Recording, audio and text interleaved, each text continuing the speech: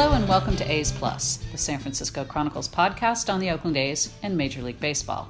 I'm your host, Chronicle A's beat writer Susan Slusser, and our guest today is A's general manager David Forst, who stops by for a look at the team going into the second half of the season, whether they are buyers or sellers, what they might do with the rotation and with the bullpen, and his thoughts on long-term player extensions. All of that coming up next on A's Plus.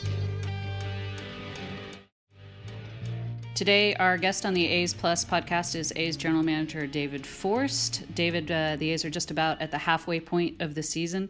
What's your evaluation of the first half so far? The team has kind of yet to be very consistent in some areas, but I'm sure you're also fairly happy with some things. What are you seeing?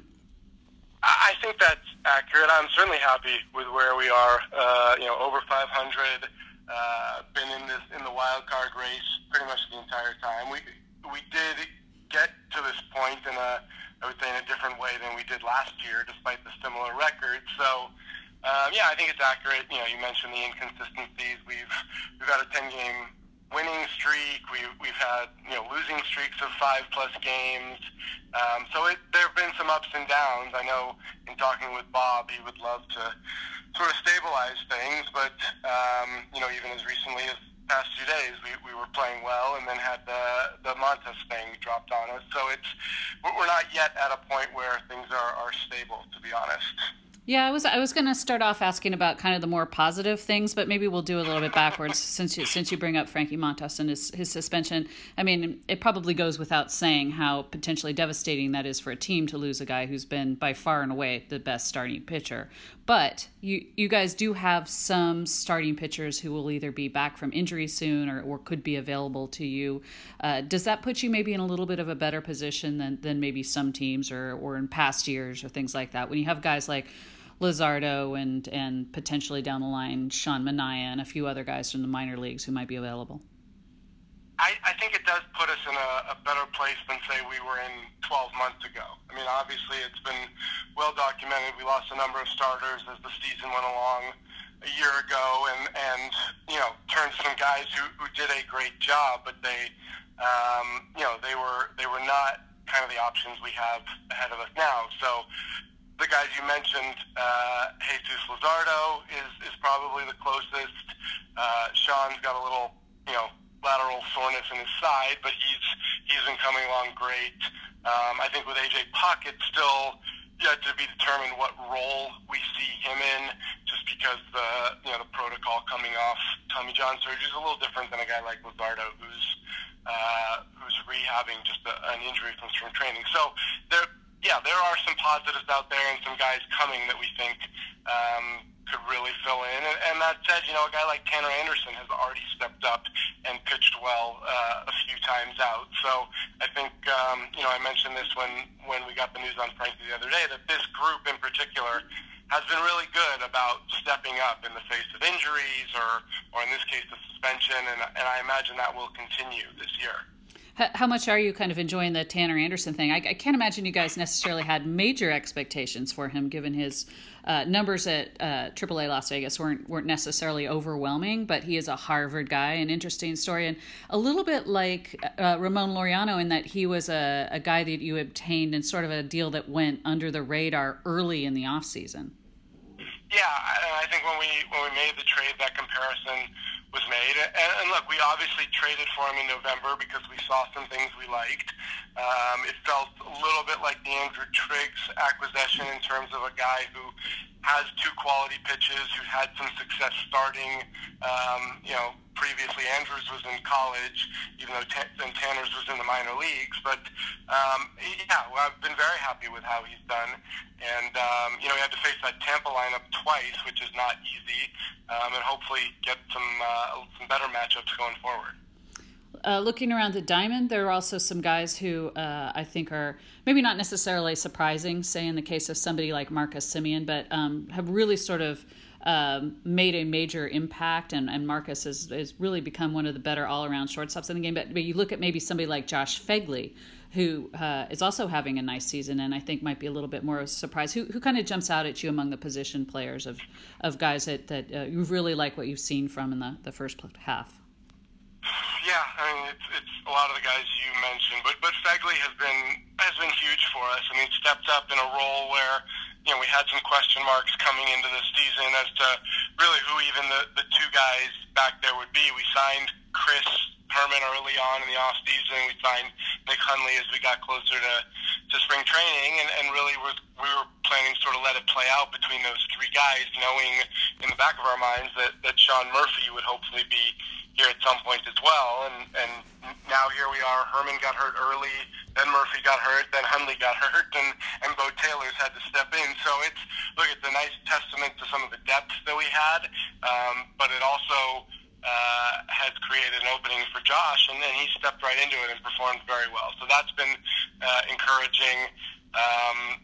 What Marcus and Chapman have done on the left side of the infield, I think, is the reason we are sort of still where we are. I mean, we lost Ole for the first month of the season. We really depended on those two guys night in, night out, and Marcus has been incredibly consistent on both sides of the ball, and Matt, I think I saw the stat the other day that maybe leads the league in homers that put his team ahead, and what he does with his glove on a daily and nightly basis is incredible. So we really leaned on those two guys pretty hard here in the first half. You mentioned home runs. You're a team that has always sort of tended to have a bunch of guys with a lot of power. I think everyone knows Billy Beane loves home run hitters. Who doesn't? This team has, especially, there were some stretches where they were almost relying a little too much on the homer. Is that possible? Can after a certain percentage, can a team maybe look too much to hit home runs or not have a diverse enough offense? Was that a concern at any point? I don't know that it is a concern. I mean, yeah. As much as we love homers, I probably will be the last guy to tell you that there's such a thing as too many homers or being too reliant on it. I mean, yes, obviously you need guys to get on base around and ahead of your homers, but in the game, the way it's currently constituted and with the baseball that we're playing with, and every pitch has a chance to end up on the other side of the fence, I think homers are incredibly important, and I would never say that we're hitting too many homers. Yeah, I think the percentage of the runs at one point, I think it's dipped a little bit, but at one point was getting close to 50%. It was pretty crazy. So yeah, and that number is kind of wild all across the game right now. It's a very different game. Obviously, when this idea first came up 20 years ago, when our lineup consisted of Matt Stairs and John Jaha and Geronimo Barroa and those guys, it was somewhat novel to think you could hit those kind of homers and score runs at that percentage clip. But the game itself has changed. Yeah. Do you guys kick around theories in the office at all about what's going on with the baseball, or do you just not care and just look for ways to potentially exploit it? Yeah, it's not our job to sort of figure it out why it is. It's our job to sort of adapt and make sure we're keeping up with everybody. So I think a lot has been written about the ball itself, the physics of it, the pill in the middle of the ball being more centered than ever, and that maybe reducing drag on the baseball. So look, we pay attention to that stuff. We do discuss it internally to make sure we have a sense of what's going on. But yeah, ultimately at the end of the day, our job is again to, I think maybe exploit is not quite the word, but just use it to our advantage for sure. Now, last week on the podcast, I chit-chatted with Scott Boras a little bit after the draft. Obviously your first pick, Logan Davidson, came into town. Scott represents him. We chit-chatted a little bit about contract extensions. You guys did do one earlier this year for Chris Davis. Scott and I talked a little bit about Matt Chapman, who he represents. Obviously, you've got a few guys, young, very core, important guys for the team. Is there sort of a general overall philosophy right now for the team about long-term deals? How much of it tied in with the stadium? Is there the potential to do it once there might be firm stadium plans? How are you looking at it? Yeah, I don't know that our philosophy has necessarily changed. Obviously, it had been a while since we signed someone long-term before the Chris deal got done, and it's been a long time since we've had a player, in that 0 to 3 years of service range that we've extended. Back to Sean Doolittle, and before that, you got to go back to the Dan Herons and the Brett Andersons and Trevor Cahills. So obviously, I'm aware there has been a gap, and part of that is our sort of need to go year to year and maintain some flexibility in the roster. But like you said, the stadium and the possibility of it plays a big part in how we look at our team now and into the future. Having Chris here was important no matter, what building we're playing in and no matter what the teams are. He's such an important part of our team and our lineup. Looking at, some of the younger guys, the Matts, the Ramones, to some extent Marcus and other guys, that is impacted by the stadium and the reality of those plans. And yes, we've been saying for 15, 20 years, like, hey, until you put a shovel in the ground, it's hard to really plan around this. But this is a time now where we are as optimistic as we've ever been, at least in my time here. I think this is more real than anything else we've done, and with that comes the hope that the guys who are the foundation of this team are here in a new building, and that leads to discussions, hopefully, about contracts. That, like I said after Chris, we're focused on some of these guys now, but it's a long process. It takes both sides to kind of find some common ground. Are you optimistic that you could get one or maybe more done sometime in the next, say, year or two? I am. Yeah, I think there's clearly a willingness on our side and a commitment from ownership to know what these guys mean and how important it is to keep them long term. And I think hopefully signing Chris gave some sense to the players of what we can and are willing to do. And I'll use Matt Chapman just because he's been the most vocal and he's sort of the centerpiece of all these discussions. Matt has said he likes it here. He likes Chris. He likes his teammates.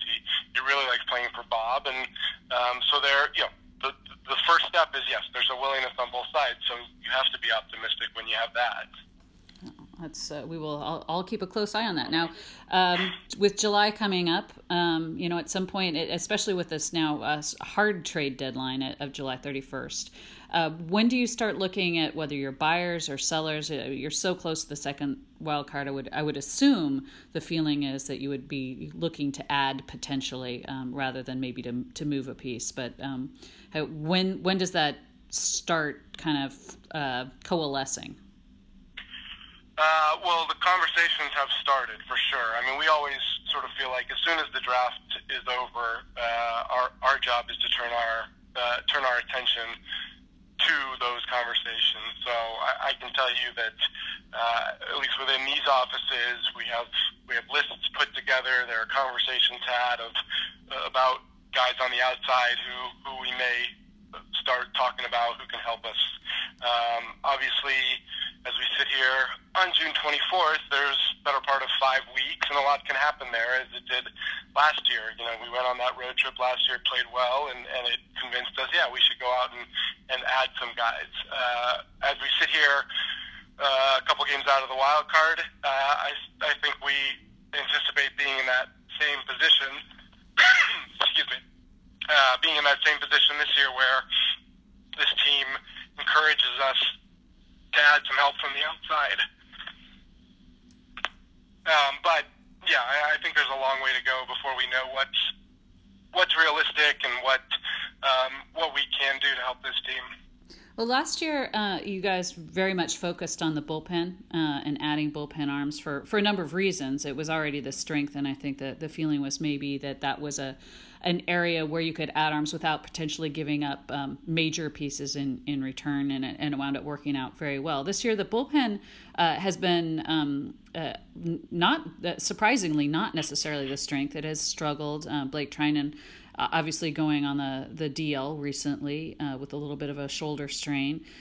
Is that an area that you guys might look at again, or is there a little bit of a wrinkle in that, because I know Jarrell Cotton might potentially be coming back as a reliever. You mentioned AJ Puck and potentially coming back as a reliever.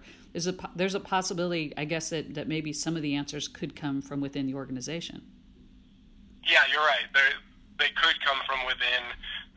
That said, it is it's an area you can make a really sort of quick, immediate impact by adding someone to. Obviously, if you add a starter towards the end of July, there's the limited number of appearances you're talking about. And not that I wouldn't consider adding a starting pitcher, but the cost in both dollars and player capital is typically high that time of year for starting pitching. So you have to balance that with the impact a reliever can make more often with the impact that guys from within the organization can have. And then, we don't talk about position players as much because there are only a certain number of spots, and we like the group we have, but that's not out of the question too. But yeah, I think the bullpen is probably the first place we look.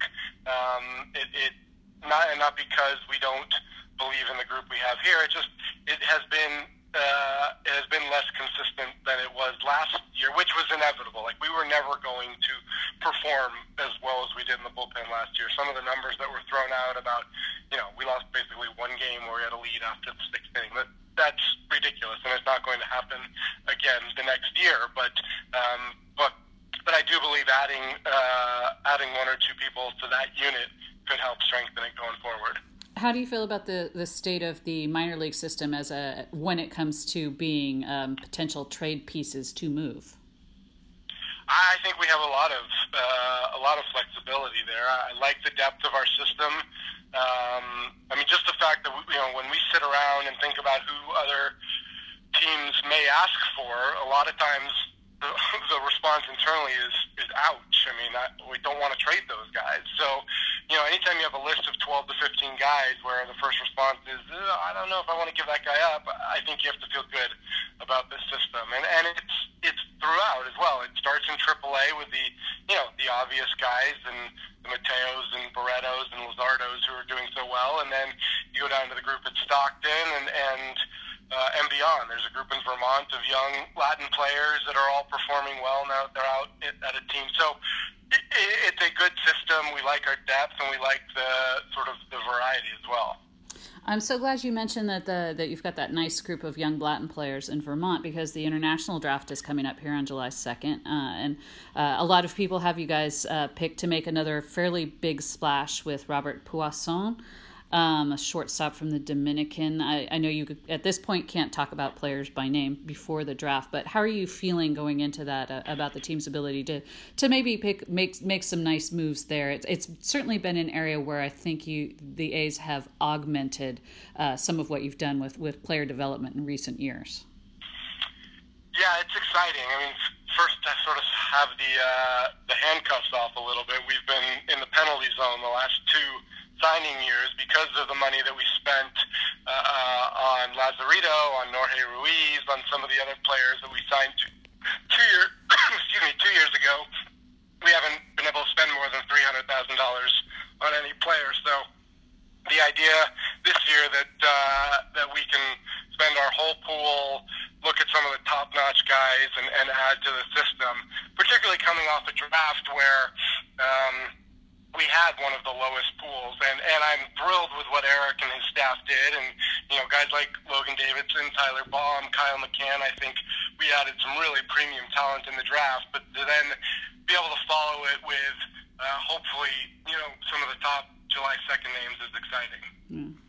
So with the A's heading into the second half, are there areas you would really like to see improvements just in general, different things you'd like to see in the second half? What's your ideal second half look like, besides the obvious getting a playoff spot? It looks a lot like 2018. Is there a more ideal second half than what we did last year? Yeah, that was pretty impressive. I'm not sure.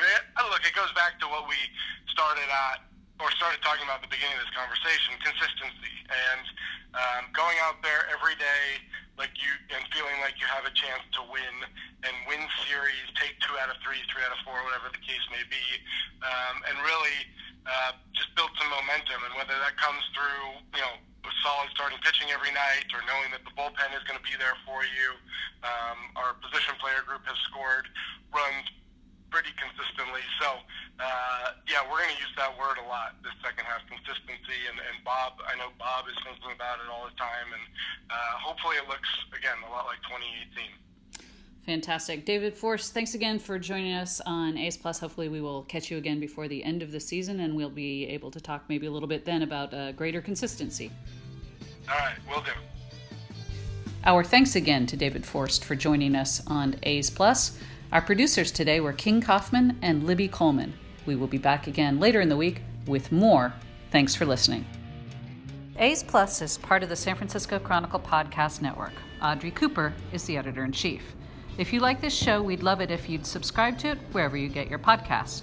And if you've got a minute to give us a quick review, that helps us build our audience so we can keep growing. Follow me on Twitter @Susan Slusser. Support A's Plus and a lot of great journalism with a subscription to the San Francisco Chronicle. There are print and digital editions. Find out more at sanfranciscochronicle.com/subscribe.